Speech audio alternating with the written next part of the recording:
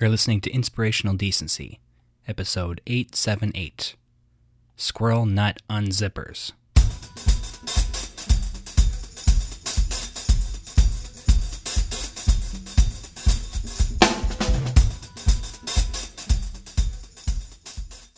Who am I?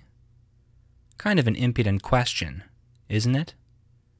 You might want to learn your place, and learn it quick, son. Talking out of turn to a man in my position can land you in a hot, swirling mud bath of trouble, and that's one treatment that has no therapeutic value, hombre. Whatever. I'll let that slide this time. Be careful in the future, or you could get stuck with a bar tab of pain that you can't pay off because you don't have any cash for whoop-ass, and also your shit-kicking credit cards have been declined because they're maxed out, and you haven't paid the bills on them in months, which is directly related to your aforementioned lack of cash for whoop-ass. Anyway, now that I've made it abundantly clear how things are going to be, maybe I'll just go ahead and finally tell you who I am.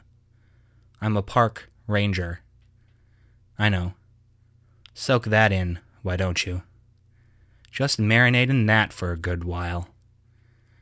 You're probably a little in awe right now, because the life of a park ranger is usually depicted in movies and rap videos as a non-stop woodland carnival, chock-a-block with champagne, sex, exotic drugs, weird donuts, Ukrainian baseball, which is just like regular baseball but with more vodka and less running, and perverse uses for expired baby food.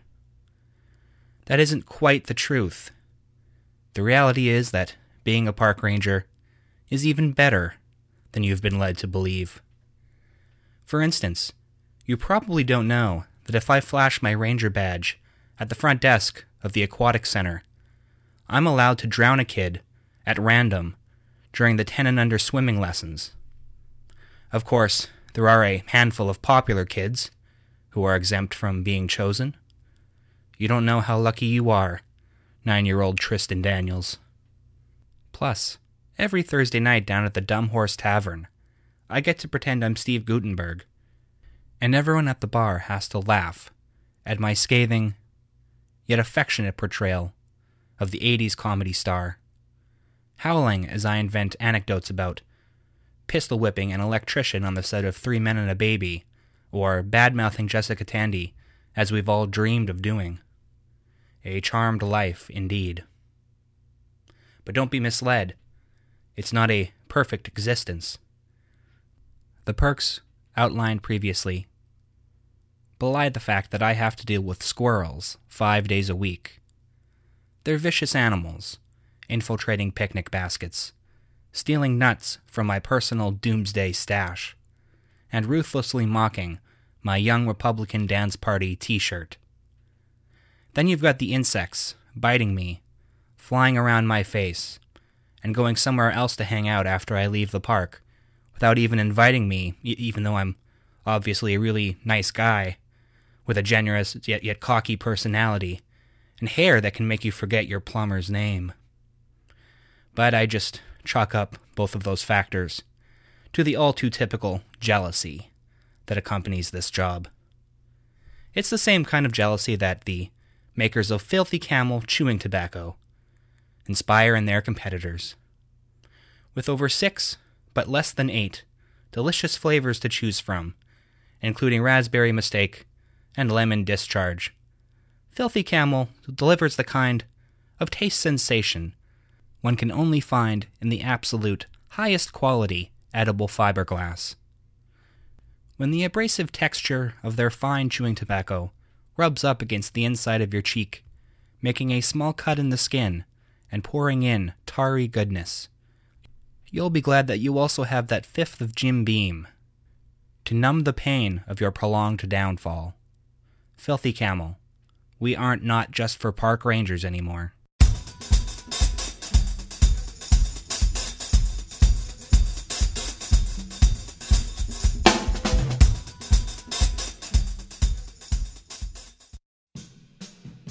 Frisbee. Catch the frisbee. Frisbee. I caught the frisbee. Good throw. Frisbee. Thanks, honey. Now throw back the frisbee. Frisbee. Okay, here comes the frisbee. Frisbee. Ooh, looks good. The frisbee's coming right at me. Okay, here it goes. Ah! Frisbee. What's wrong, honey? You dropped the frisbee. Frisbee. Oh, I stepped on a goddamn nail. Oh, god damn it. Oh. Frisbee. Okay, just calm down, sweetie. Don't let the nail sense your fear. Frisbee. Oh, I'm pretty sure you're thinking of bears. Frisbee. Oh, well, what do they say about nails? You're supposed to take them out at the root, right? Frisbee. What? Oh, what the hell are you talking about? Oh, call an ambulance. Frisbee. Hey, you stop ordering me around. I'm not your secretary anymore. Frisbee. Okay, I'm sorry. Honey, I need to go to the hospital. My foot is badly hurt. Frisbee. I cannot believe how bossy you are. I never should have forgiven you for letting me cheat on you. Good luck getting to your precious hospital with a bleeding foot and a bleeding soul. Frisbee. Oh, honey, don't leave me here to get gangrene and die. We're both too attractive for that. Frisbee. Frisbee. Frisbee. Frisbee. Frisbee. Frisbee.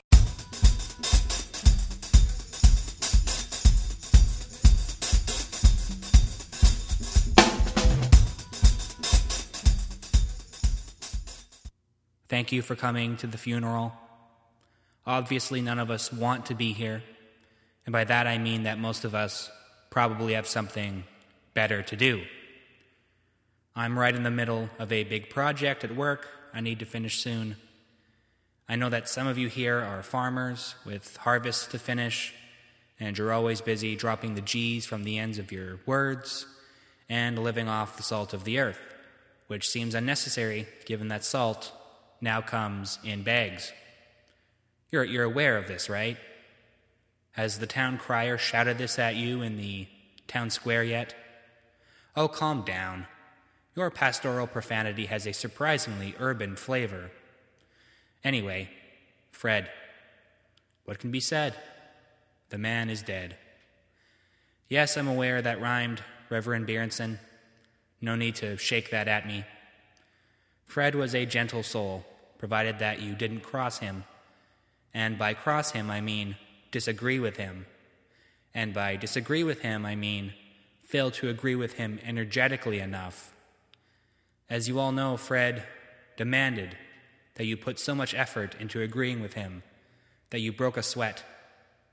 And not just a single bead, either. He demanded a shallow pool of perspiration on your forehead.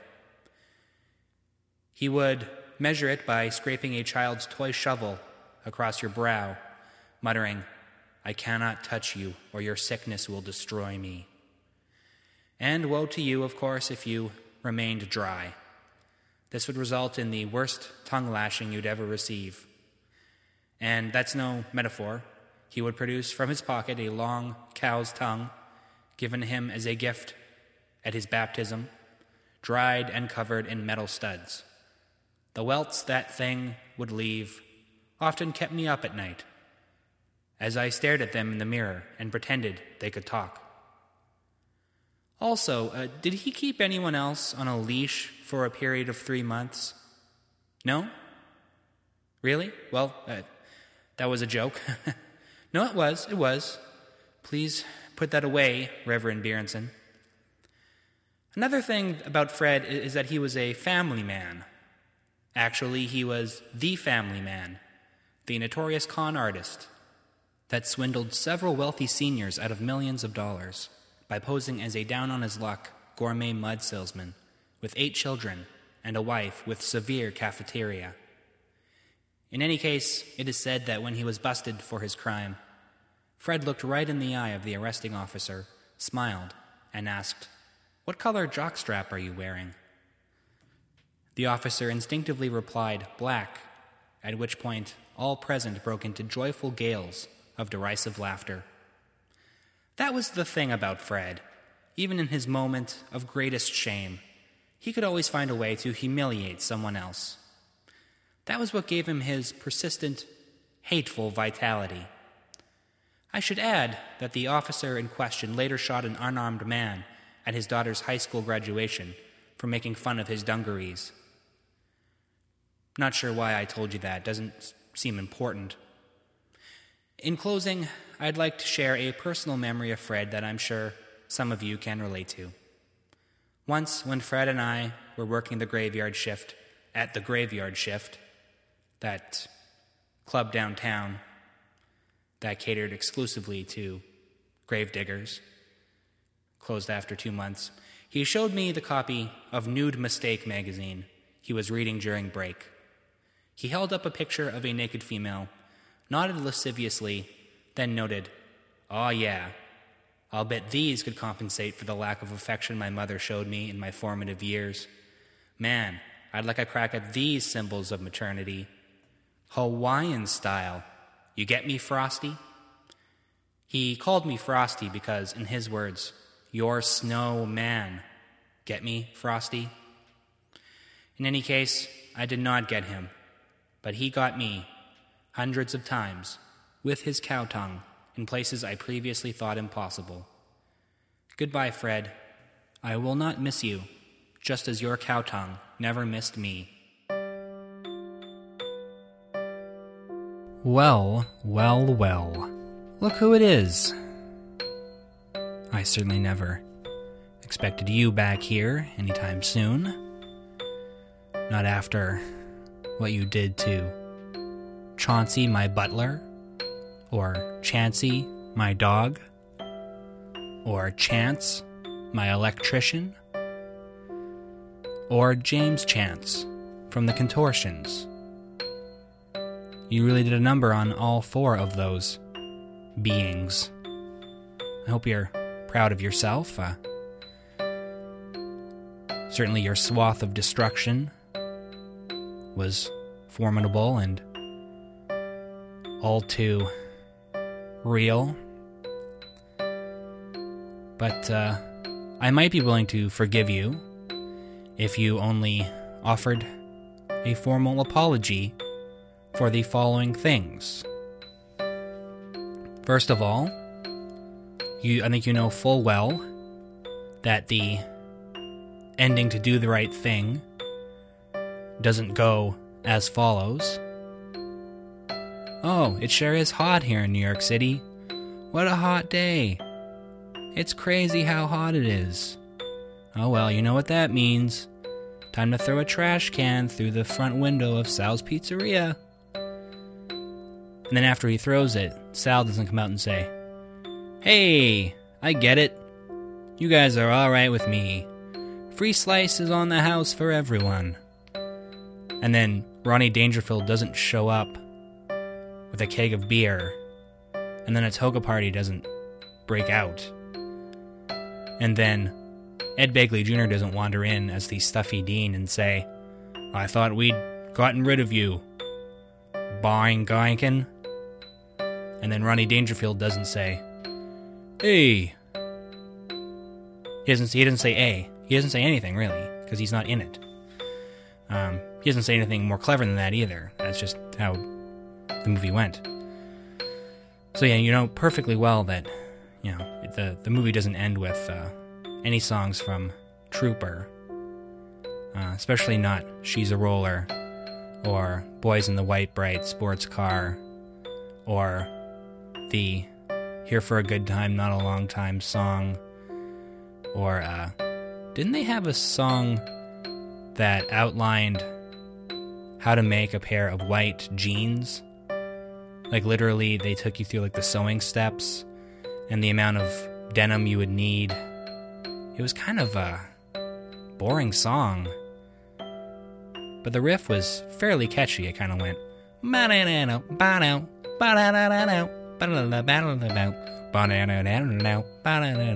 white jeans.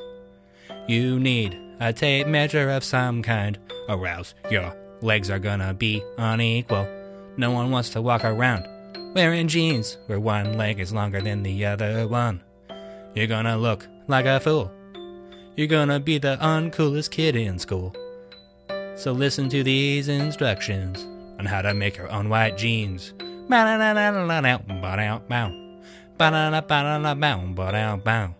First of all, you're gonna want to measure your inseam, because you don't want the crotch to be too tight. Gonna be super uncomfortable. And you don't want any unseemly bulges, especially if you're getting your picture taken for the yearbook. People are gonna remember that kind of thing. And at the 20-year high school reunion, people are gonna call you Bulgy Bob. And the memory of that humiliating time is gonna haunt you the rest of your years. And when you're on your deathbed, you're gonna look into the eyes of your nurse.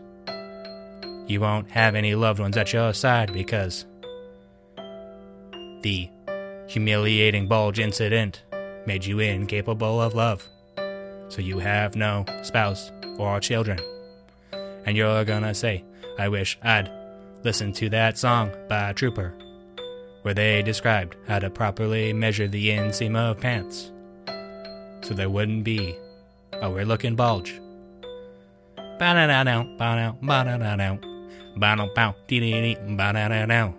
Then there's the sax solo that goes, sax solo, and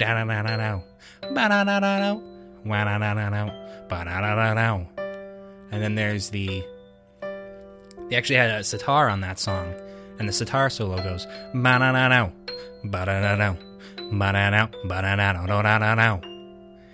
then they had a piano riff. I think that was courtesy of who played the piano in the E Street Band?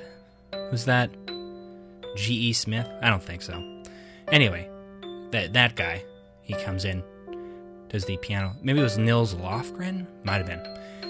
And he does this piano riff, and it's really a great piano solo. It kind of goes, ba-na-na-na, ba-na-na-na, ba-na-na, ba-na-na, ba-na-na.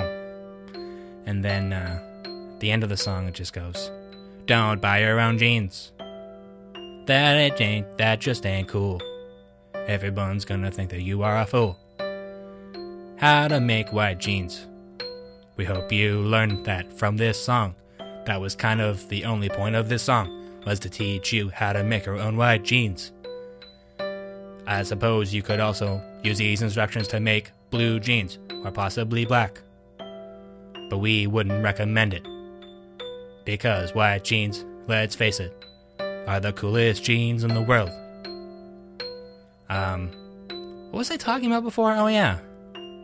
You coming back here with your mustache and your mustache comb. I mean, the mustache is fine, but a mustache comb, is your mustache really getting that out of control that you need to harness it, you need to groom it, you need to rein it in with that mustache comb? Otherwise, it's just going to get in people's faces. Brother, you're ridiculous. Anyway, I think our time's almost up for this week, but just remember, if you want to learn how to make white jeans, listen to this song. Goodbye for now.